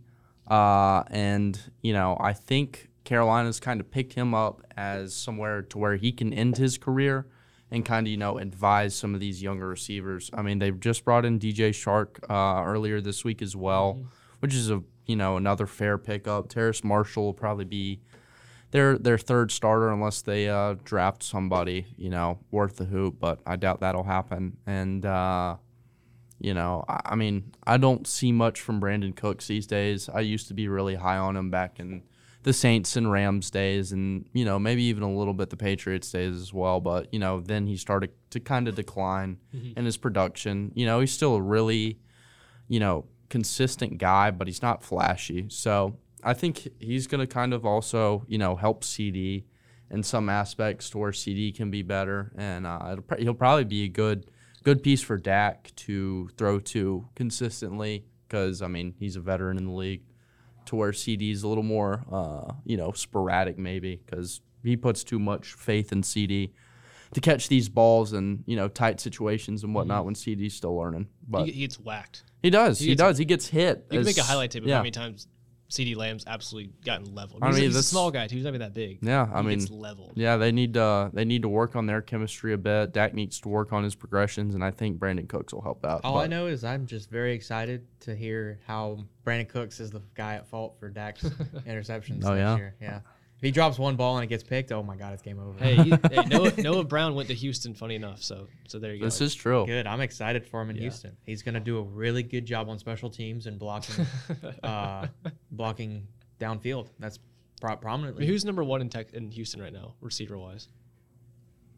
Is it you know? Because hold on, they're gonna draft it. That's who it's gonna be. I'd hope hold so. on. Mechie? Is Mechie? No. Mechie didn't play last year. I know, but that's all they got. Hold on. He was in my. It might be Nico Collins or something. Nico Collins. He was in my my grid trivia. So that's how I know that. Nico, Mechie, there's somebody else. And the guy they drafted 12. I swear there's somebody else. Which is probably Jackson Smith and Jigba. Yeah. I swear there's another receiver. I'm hearing. Robert Woods. The Panthers might shock the world and draft Bryce Young. I kind of seen a little something like that. Did y'all see Hendon Hooker jumping up the boards? They have him going as high as 5 now. Dude, Why? I'm here for it. He's like the QB3 now. I love it. I think Hendon Hooker's a dog. Yeah, I look at Hooker and I just see Josh Dobbs. That's what I. Did he have a? Josh Dobbs is a beautiful man that just got traded to the Browns. I mean, I love Josh Dobbs, but that's what I see. Did he have a pro day, Hendon Hooker, recently? Yeah, because a lot of the guys. I know Stroud, Young, and Levis had pro days recently. I don't know about. Yeah, your boy's falling hard, man. Yeah, if I remember from the pro day, from what I saw, he mentioned in the offseason that he really wanted to highlight that he was the strongest arm in the history of the NFL, which he showed pretty well in the pro day. But from a lot of the stuff I was reading from the experts who were there and watching is that he kind of emphasizes his power a little bit too much on throws, and he's not able to. It's like overthrowing guys. Not necessarily overthrowing, but it's like accuracy. Then it's like he's always holding down the button a little too long in Madden. You know, like he Oh, doesn't yeah. know when to like. It's not a green bean. He doesn't know when to float Yeah. it or so just no to, like, touch. Yeah, he has a bad touch No is the green word. bean. He's kind of worse on the touch, so that kind of knocked him a little bit. I heard Bryce Young and Stroud had pretty decent ones. If Hendon Hooker had like the most elite pro day in history, and he shot up the boards number 3. That's the only explanation I can have, because I mean he's been a solid like second round guy, third round guy this entire late second, draft process. early third. Yep. I guess I don't know. The draft process is so weird because it doesn't matter like how good a player is. It's like if everyone just hypes the guy up and everyone starts thinking it, then that's who is going to be in the top. Like like we said with Zach Wilson, no business even being a second round pick. Was Yeah. And he was Josh picked second. Josh Rosen, Mitch Trubisky, all Yeah, I these mean, guys. Well, we say All this these about like one-year like wonder Levis, type guys. and Levis wasn't, when he came to Kentucky from Penn State, he had his good 2021 year. Nobody really considered him to be like a high round draft pick. I mean, he was a good quarterback, but no one considered him a high round draft pick. Then all of a sudden, the offseason happened. People watched his tape from, I think, like the Georgia game, especially Florida game, where he looked pretty good against elite defenses. And all of a sudden, you had analysts saying, he's actually good. He could be the number 1 overall pick for all we care. And then other people copied that. And then all of a sudden, everyone was like, Will Levis could be the steal of the draft. And then that continued all the way into the fall. And then people were like, well, wait a second. He's not as good as we think. He's going to be Zach Wilson. That caught fire. And now all of a sudden he went from nobody to number 1 overall pick to now like the worst quarterback, Zach Wilson, in this draft. So Yeah, that pretty just much. shows you the power of, speak can just carry on and influence every single quote that's said. We had one year where Jake Fromm was projected to be the number 1 overall pick, and now look at old buddy. From State Farm. Yeah, He's still in the league? I don't know if he's still in the league. I or think not. he might be. Is AJ McCarron still in the league? No, he went to that I know he's XFL. been like, I think He's in the XFL. because okay. he said he could have stayed and made more money, but he wanted his kids to see him play football before he retired. And Fair enough. Yeah, I think Can't he fault did the guy for that a one. good move. I mean, I think that was great. He took less money, went and did it for his kids. Awesome job, great dad. Well done, AJ McCarron. Yeah, good for him. I'll ask y'all, I mean, obviously with the whole comparing Brandon Cooks and Adam Thielen deals, was this a disappointing free agency? Yeah, I mean, it's Because I mean, when we were going into it, or free agency and trading, we were thinking like DeAndre Hopkins is going to get traded. Stephon Diggs was kind of like iffy in Baltimore. He ain't kind of going ended nowhere. it. People thought that he might be dealt as at least a wide receiver. Odell Beckham's had his whole thing, but where he's going to get signed, Aaron Rodgers, Lamar Jackson. And it's kind of like everything either didn't happen or it's just in limbo and we're waiting for it to happen. And I mean, you think about at least the wide receivers who are usually pretty splashy in free agency, quarterbacks as well. The biggest quarterback signing was what? Derek Carr so far. Yeah. And the biggest wide receiver signing was I don't what? know. I'd say Jimmy G with everything he's got going along with him. It's those two, Did yeah. you hear what was offered to him to go to Vegas? Probably Mia Malkova or somebody. Well, basically, I said it on the show. He was we offered discovered this on the show. free sex for life by a Las Vegas brothel. Yeah. Yeah, He hangs out with like Mia Malkova Yeah. and a lot freaking of stars in the industry. Yeah. I think everyone knows So- what we're talking about. I mean, by God, he's a punk, dude. It's I funny, don't they, like they that offer, guy at They all. offer these things after he got traded. So like, where's the thought process? No. That's something you got to lure him to choose to be traded. It's Dude, Jimmy G, bro. He paid to go to Vegas, is what happened. He knew paid. he paid he knew. the Raiders to take him so he could do some of these antics. That's Honestly, what happened. I think he knows that they're gonna draft a new guy, like Yeah. a rookie this year, and he Yeah. could just like play like average Yeah. ball, and then just have the best job Yeah. in football of being a backup quarterback, Yeah, not getting hit, making frickin' tons of money, and then Internet living the best life. sensation. Yeah. Yeah. He ain't trying to get hit. Yeah, the Raiders are like they've been in like quarterback purgatory for so long. Like they're not burning in hell, but they're not celebrating in heaven either. Yeah, that's You know? there's a couple teams like that. man. Yeah, I mean they have great pieces. I mean Josh Jacobs, Josh Jacobs was the best running back in the league this past year. Tay Adams has been a top 3 guy. Max Crosby's a stud. Now. Yeah, I mean Waller's gone now, but it's all right. Dude, he's so overhyped. Yeah, but he's dude, that's always because hurt. there's only like 2 good tight ends in the league. I mean, Waller never plays, man. He's Yeah. always hurt. Well, the Every thing time about you the draft thing about him. Waller is that I mean he was on a cheap deal relative, to, especially for how good he was in Las Vegas. Really, the only piece you have left. I mean, Devontae Adams was good, but Darren Waller was still. I mean, of tight ends in the league. Like, you want a good tight end. It's kind of benefited a lot of teams. Yeah. He was a solid 3 or 4 in the league. You trade him for nothing to New York, and now you have Tay Adams. And what you picked up Robert Tonyan, like Freaking Bobby Tonyan. Jacoby Myers. I mean, That's what you picked up. did they get Tonyan, or am I thinking? I thought of somebody the Bears else? No, got the Bears Tonyan. got Tonyan. I'm mixing my Bobby Wagner back at the Seahawks. That He's makes an my heart idiot. happy. He's an idiot. He should have stayed there from the get-go. He goes to the Rams. Austin Hooper is who the Raiders got. That's what I was thinking of. Goes to the Rams, man, and plays for that bum team who just won a Super Bowl, and he tries to piggyback off that and win another.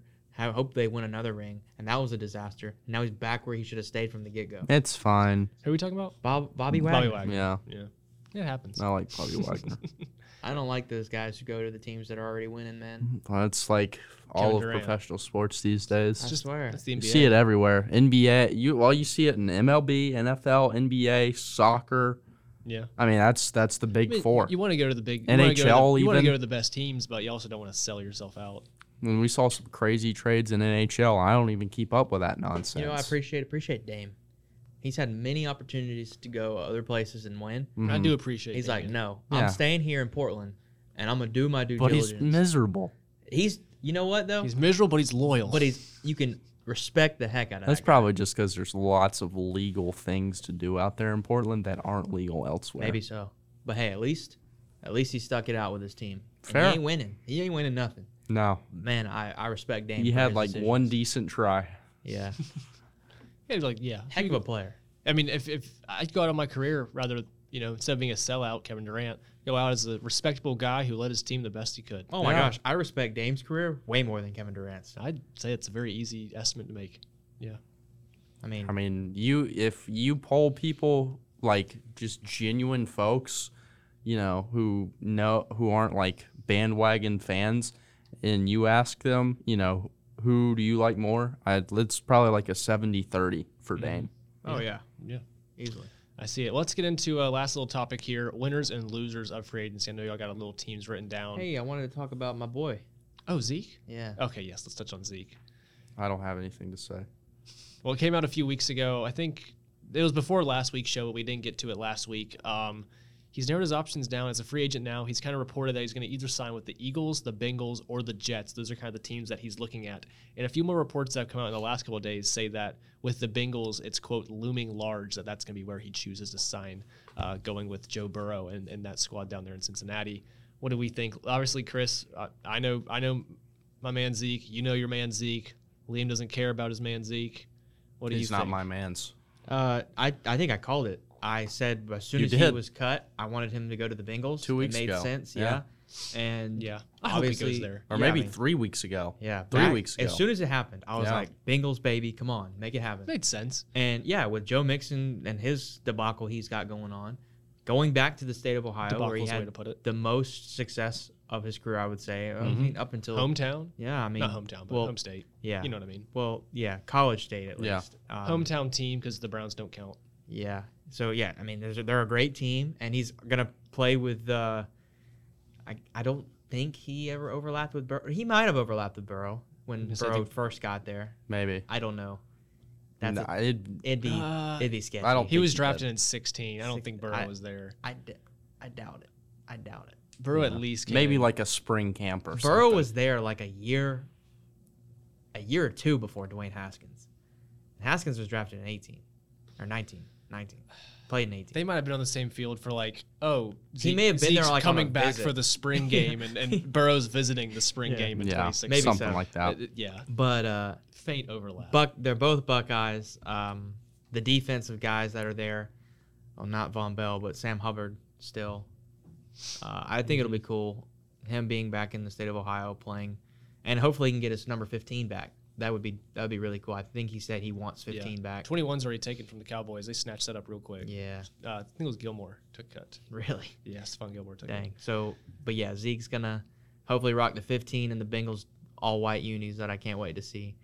And I'm excited. I was happy with the Eagles because of how good their O line is, and kind of a FU to the Cowboys for cutting them. Be a big FU, yeah. Yeah, but no, I think the Bengals makes the most sense. That's where he's gonna go. and he'll do well there. I Yeah, really do. of the 3 remaining teams, I'd choose Cincinnati personally because one, the Eagles, screw Philadelphia fans. They don't deserve the joy that signing Zeke would bring them. Yep. The Jets because Aaron Rodgers. Yeah, that's not happening.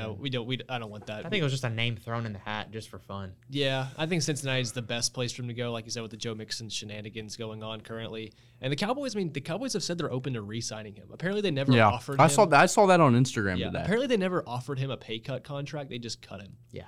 So don't traitor me. Yeah. Hey, don't sit here and say Don't traitor. Bernie me. Yeah, Fair exactly. enough. You know who Hey, the traitors are. Hey, I didn't know that. Turns Well, your back on like, Zeke. yeah, the Cowboys said today that they would open open to it, yeah. open arms for Zeke to come back. Dude, I hope he Which to never me goes is back. I hope he that's never double goes back. crossing low key. Well, it happened to Darius Slay this past offseason where he got cut by the Eagles, re-signed, just because, if you can't make an agreement, you cut him, let him explore options, but you can also explore coming back. Never mind. If anything, you could see it as a nice thing because they're letting the player explore their own options while also welcoming them back. Welcoming, yeah, they could say that now. When the time comes, you think they're gonna do it? Heck no. If Dallas did re-sign Zeke, he'd have a similar role to what he had last year, just a little less first down touches, because nobody wants that. Yeah, well, what if he goes to Cincy and just pops off, and then Dallas is like, well, maybe if he goes to we shouldn't Cincy and have done and just has a resurgence of like a 1,000, 1,200 yard back, I'd eat a shoe. Like that's not gonna happen in Cincinnati. it. You never know, man. I mean, the thing is now that he's going to a threat quarterback I hope and he gets a deep, I hope he gets a deep ring. threat. I mean, yeah. the safeties, no one's gonna be playing up on that team.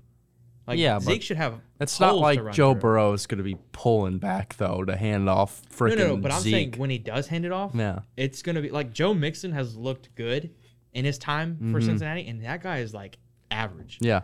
He's not that good. No, I mean he was. I mean, he had a 55 fantasy point game this year. I'd say he's been slightly above average everywhere he's been. Well, which is only Oklahoma and Cincinnati. So But- that's what I'm saying. Like with Jamar Chase, T. Higgins there, and Boyd still there, and Joe Burrow with his arm talent, I mean, it should make it easier for Zeke to run. Yeah. Gives him a 15 back. And they're building up that O line too. So. Yeah. Get a 0. You can get 0 now.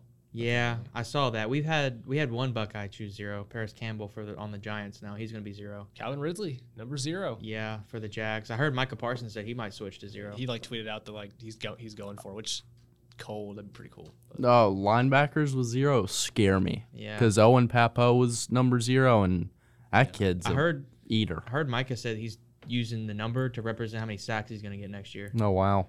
And also how many Super Bowl rings the Dallas Cowboys are planning to win in the next 20 years. Oh my. there's a joke in anybody. There's a joke with Calvin Ridley somewhere in there too, I'm sure. 0 amount of dollars he's gonna bet on himself next season. I hope he does. Did it come out that did he win whatever bet he made? I feel like I saw Probably not. I saw some offhanded Twitter or Reddit post where it was like he I think it was a quote from him or something that might have been fake, but it was like, I don't care that I got suspended. I won $4 million or something like that from whatever he played. Yeah. So it is what it is. Winners and losers of free agency. I know y'all got some written down. I got some written down. Liam. Yeah, I got. I mean, you were bugging about it earlier. yeah, I got more winners and losers than I probably should have came up with. Well, So give me your number one. Number one winner. I'm gonna say all of my winners and then I'll dive into my number one. Okay. So winners, I got Bears, Panthers, Lions, Jets, and we were just talking about another team that I thought was a winner too. Losers, I got Ravens, Raiders, Falcons, and Packers, and Vikings too. Okay. So for my winner, Really, you have the Falcons on there? mm-hmm. For Well, yeah, losers. they haven't really got anybody. They got a lot of defense, I think, right? Yeah, but I mean, they announced today they're starting Desmond Ritter. So They did pick up expectations Calais are Campbell. small. I heard that. Yeah, That'll be a for good one-year leader. deal. Yeah. So my biggest winner, it's pretty much the Bears and the Panthers tied. You know, I think they did a good bit of business. You know, the Bears have a lot of pieces flowing in the right direction. If they wouldn't have gotten rid of any of their defensive pieces this year, they would be decent next year. Still made no sense Yeah, to me. it doesn't. It still doesn't. So, you know, they have lots of first-round picks, second-round picks in the upcoming drafts that they can use to be good, and they have DJ Moore, who's, you know, a top 15-esque receiver in the league. So, and the Panthers, I mean, they've picked up a lot of just solid players. I mean, Thielen, DJ Shark, Miles Sanders on a deal is pretty good, Von Bell. And, you know, we'll see the number one draft pick is going to, you know, determines whether they do real well or not. So it's between those two, I'm very excited to see both of those teams play this year. Yeah, I mean, my winner, the one I had written down was the Chicago Bears. Ryan Poles, second year as a GM, he's really turned the franchise around. I mean, they looked good last year with Fields, and I mean, just to kick off free agency with the Bears, we all knew once they claimed their 1 overall pick that the decision of do you risk this choice of keeping Fields or do you go with Bryce Young or Stroud or trying to do the whole reset thing, that decision was to be made. I think they made the right decision in keeping Justin Fields, and especially in hindsight with the haul they got from the number 1 overall pick trade, it was certainly the right decision. The number 9 overall, you only drop back 8 spots. You get a late second-round pick this year as well, a 2024 first, a 2025 second, and you throw in DJ Moore, which is basically like getting another first-round pick anyway. No, he was drafted in the first round, so yeah. So, I mean, in one trade that we all kind of saw the Bears making, but we didn't know how big of a splash it was going to be. I mean, the Bears went from being, bottom team in the league last year to now being a contender for the playoffs, I feel like. Because you give Justin Fields number 1 receiver. You also bring in, Robert Tonyan, like I mentioned earlier, Deontay Foreman for the running back, still young guy in his prime, can make stuff happen, had a good year last year for the Panthers for a little bit of that. And importantly, you got Nate Davis, offensive line from the Titans. He's been a solid piece up as well. TJ Edwards from the Eagles, linebacker, as well as Tremaine Edmonds from the Bills, like you mentioned. Yeah, Tremaine Edmonds was a good They signing. just seemed like, they did all the right moves. If they could have picked up Orlando Brown, too, that would have been sick. Yeah, I think Ryan Poles has quickly become one of the GMs in this league that I really like. Anything that the Bears have done recently, it's good business, man. Yeah, they're doing smart stuff. Finally, you got to get back on the track. Call me crazy, but their biggest contender in that division next year is Detroit. Yeah. I think the Packers, if they lose Aaron, aren't going to be good. And I think Minnesota's taking a step back. I think their go for glory is kind of done. And I was reading something about that today, and it sold me on it. So, I was really shocked to see Detroit, though, give up Jamal Williams. It's okay. Swift is just they believe in DeAndre Swift. He's homegrown talent. He's had shine before. He was supposed to be really, really good this year, though, and he took a back seat to Jamal because Jamal really outshined him this past season. Mm-hmm. Right. And getting in the end zone and his personality is kind of what stole the show, and then the results came in, and people were like, "Oh wow, 17 rushing taking touchdowns? Notice." Yeah, that's insane. It's like second or something in the NFL. Yeah. Who's your winner?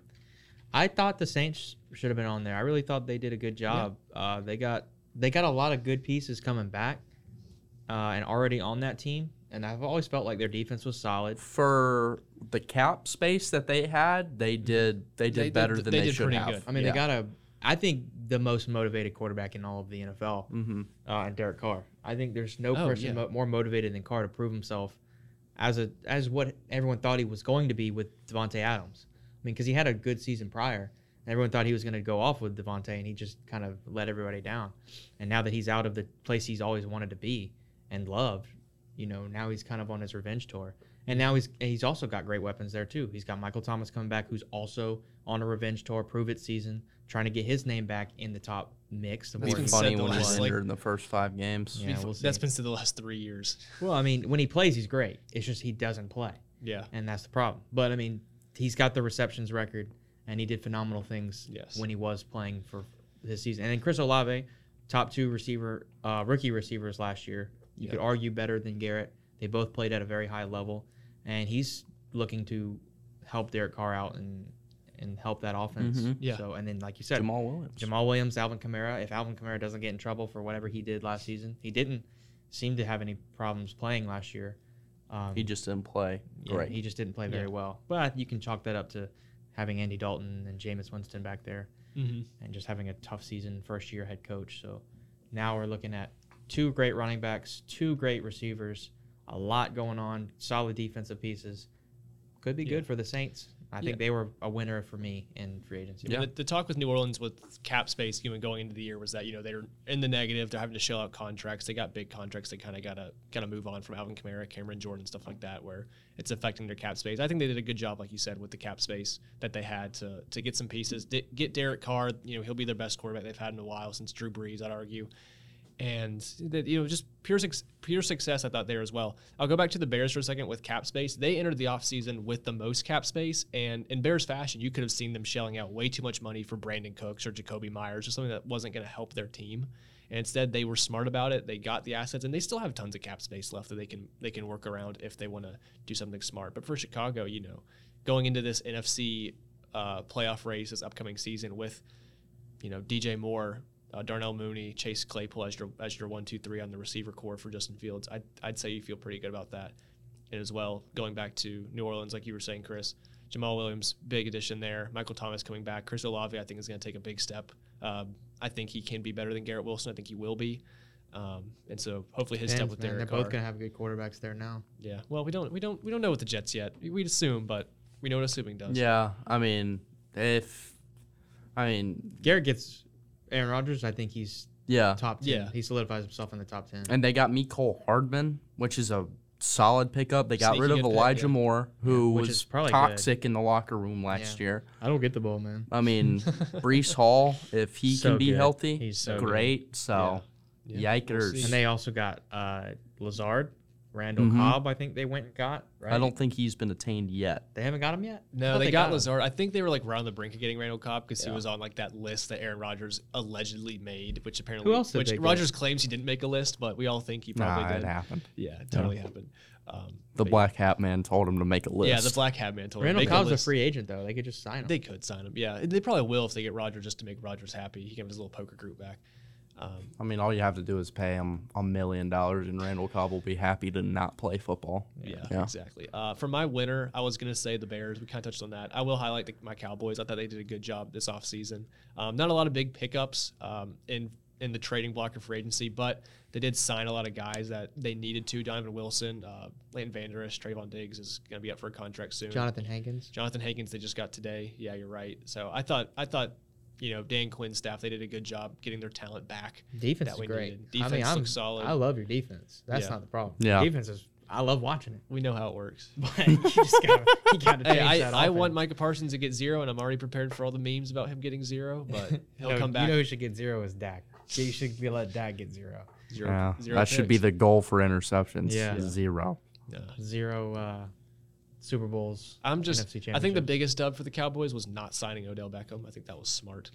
Do you? I like Brandon Cooks better He than gives Odell. OBJ gives me some vibes. I that don't like rock OBJ, with. but- Yeah. If we had signed I mean- OBJ, he'd be having a little fight with Micah over number 0 right now. Probably. I mean, OBJ is. I can't stand that guy, man. He's just such a diva. So if anything gives a dub, it does suck. Noah Brown gone. I do feel bad we lose Dalton Schultz. There's now rumors that Dallas is going to draft a tight end in the first round, which I would not want to do that. I know the You got, draft what, for Peyton Hendershot back there. Yeah, Peyton Hendershot, Jake Ferguson, the two young guys. They seemed pretty effective last year. Learned from Dalton Schultz. I know the tight end draft is kind of good this year, but I don't see people. I mean, if they drafted the tight end, sure. But I think Dallas is probably going to go best available player at their position because they're kind of in a good spot currently. I think defense doesn't need too much help besides interior alignment and same with offensive line. You really just need depth at that point. So Are you Y'all- looking at a receiver maybe? Yeah, y'all are fixing to get like a Jason Witten Jr. maybe, Yeah. Michael Meyer. Whoever, man. yeah. If it's a tight end, if it's a dynamic tight end that could be a receiver kind of type as well, I'd take it. Would you want a guy who could come in and be like the wide receiver 3 in his rookie year? Like drafting a straight up wide receiver. Yeah. I mean, maybe because it all depends because Michael Gallup would be Dallas's number 3 currently. Depends on how he comes back. Obviously, had the ACL injury a year and a half ago. Was kind of He limited. bum juice last year. He right? was limited by it last year. The thought from Dallas a lot of the last season and this offseason is that he'll come back more prepared off the ACL this year and he can be back to 100% like he was in 2020 and 2021 before he got injured. We don't know how that's going to pan out, though. So it could be safe for Dallas to draft a receiver to be the number 3, potentially. I don't know who's going to be available once they get there. Obviously, Njigba's going to be gone, we think. Yeah. If Zay Flowers or anyone like that's You going to get be you a there. Quentin Johnson. He's Quentin 6'5". Johnson, yeah. Would probably still be available at 26 is what Dallas has. I can't think exactly, but yeah, it'd be cool. I don't know. I think they'll just take best available player. That's kind of how Dallas has been working the last few years. It is what it is. Liam, you're a loser of this NFL free agency so far. We'll go through these and we'll be out of here. So I have these 4 teams just because they're all in limbo. They haven't really done anything. Ravens, Raiders, Falcons, Packers. And then my big loser is the Eagles. They lost a lot. They did lose a lot. They lost Miles Sanders, who was over 1,000 yards this year. They re-signed Eric Armstead, and they ended up getting Slay back. But they've lost a lot of other. I think they've got 3 of their defensive linemen gone. Didn't they lose Gardner Johnson as Yeah, well? and they lost C.J. Gardner-Johnson to the Lions. So, To an NFC contender. yeah, I mean, Nonetheless. to me, they go from like, I mean, they're going to be They have good. high draft picks, though, Yeah, don't they? yeah, they're going to be good still, but they're not. To me, their ceiling's not quite as high as what I said it was right after the Super Bowl. Now, do you think, what if they go and get in like Bijan? I think they've upgraded at running back. If they go out and get him. Maybe. I mean, yeah, but Miles Sanders was like 7th, 8th best running back in the NFL this year. He's Yeah, very but good. he played behind the best O-line in the league, though, right? Yeah, yeah, and I mean, they've kept most of those pieces, I believe. So, They did. yeah. So, I mean, it'll be interesting to see. It's just like I would have thought you would have built on what you already had instead of kind of doing some shifting. If they get Bijan, I'm 100% drafting him number 1 in fantasy. That'd That be a dude very smart pick. is going to go crazy. First of all, he's got fresh legs, and he's going into the best O-line in the league with a rushing quarterback as well. Dude, he is going to go insane. Like Don't tell the secrets to the world kinda now, like a Chris. Zeke. Because now if we do a league, I know who I'm picking like first Zeke overall. 2016 him first. fantasy. Yeah. I always pick someone stupid first. I've called it for my first overall pick 2 years in a row. I had Jonathan Taylor in 21, Justin Jefferson last year. I'll figure out who that pick For is me, this it's been year. like Tay Adams 3 years in a row. I've gotten the number one guy, but number one running back, number one wide receiver. We'll see who blows up this Dude, year. I'm telling you, It could be- I think if he Bijan's goes smart. to Philly, he's gonna be the number 1 running I had back. such a great fantasy team last year with Brees Hall. Once that went away, That's that the only was it. problem, man. Injuries God, are that so killed common me. now. God, that killed me. Yeah, we'll see. Who's your loser, Chris? Oof, loser. Vikings are also. I did say in the limbo. Pats, they suck because they were bad going into free agency, and I still feel like they're just as bad leaving free agency. I mean, Yeah. they suck. I mean, like I said this when we did our, kind of wild predictions. Bill Belichick is going to retire after this year, or at least leave the Patriots, just because they are going to be just terrible. I mean, if they don't get Lamar, there's going to be no bright spot, no playmakers, nothing on that offense Nothing. to make anything happen. And look at who they got to play against: Tyreek and Jalen Waddle and Tua with the Dolphins, and they just got Ramsey, and they have who is it? They have Xavier Howard back David there Howard. still. Yeah. Elite level corner duos. You got the Buffalo Bills, who they're great every year with Josh Allen and Diggs, and they got to deal with the Jets, who if they get Aaron Rodgers are going to be lethal as well. They're going to lose at least. They play them 6 times total. They'll lose at least 4 or 5 of those matchups playing those teams this season. So that's guaranteed 5 losses you're looking at right there. And I don't see them beating anybody else. They're trash, man. Yeah. So there's nothing for me to believe that the Patriots did anything to go into next season happy about it. And another one is the Commanders. Yeah. Nothing, did. nothing special at They all. did yeah. nothing. And you got Sam Howell as your guy going into next year. There's Sam so- freaking Howell. Yeah, there's And like Jacoby Brissett. Don't Dude, put don't this even on my man now. start. there's teams. He'll be the starter at Yeah, one point. teams next are year. either like making good moves, trying to do positive things, or there's teams that are just like in limbo. there's like 6 teams trying to tank or something. Pray, please. Let's say a prayer for Terry McLaurin. I mean, for what that dude's dealt with in his entire career in the NFL so far at quarterback is a disgrace. I mean, this guy he's arguably an elite level receiver. Yeah. With Not the- arguably, yeah. He's Yeah. top 12 at least, top 15, I think. Exactly. And look at the quarterbacks he's had funnel through there. He's the GOAT for like 2 years, but that's only Dwayne could be Haskins said. before that. Yeah. Dwayne Haskins, Carson Wentz, Taylor Heineke, and Kyle Allen, I think, was there for Yeah. a period of Yeah. time. Sam Howell. Sam Dude, Howell. it's horrible. And the fact that this dude's putting out 1,000-yard season after 1,000-yard season, it's just phenomenal. Taylor Heineke can throw a football. Oh my God, he's decent enough. going to be the backup for the Falcons, who are starting Desmond He'll Ridder. end up Where did he go? starting Where did he after go? like Was week it 6. was it Old Dominion you went to school at? Yeah. Yeah. Monarchs, baby. Yeah. That's why I got to pin it up in my room. Sunbelt, Funbelt. Now. Now. Back when then he they was weren't. there, yeah, he Back was like then- in the CAA or something. Yeah, I don't know. I wanted Terry to go to the Green Bay Packers last year so bad. Yeah. So bad. And If then there's- he'd if be there- in limbo again. If there was ever a Yeah, receiver, but at that least needs- last year it would have been different. if there was ever a receiver to turn into a diva, he deserves it. He's not because I think he's smart enough. But That's because he's a bass fisher. He is. Terry's a great guy. I love Yeah, Terry McLaurin. And not just because he went to Ohio State, but because of everything that he's done in the NFL since. It's stuff that I like. That he likes to fish. Mm-hmm. He hangs out with all kinds of people, just normal people. Mm-hmm. Just he seems like a normal guy. for my loser in free agency, We kind of touched on it kind of already, but I'd say it's the Baltimore Ravens. Done absolutely nothing besides. Dude, they picked up Nelson Aguilar. You picked up That's Nelson the Aguilar. best signing probably in history. Yeah, you pick up 1 him. year for you $6.5 piss off your million. quarterback, and you do nothing else. Calais And- Campbell gone. Yeah. They had Josh Oliver, who was their, tight end, gone. Ben Powers gone. Tristan Collins Taking gone. off Lamar isn't that big of a deal because he's been doing that for the last 3 seasons. Yeah, Hey! You re-signed Justice Hill though.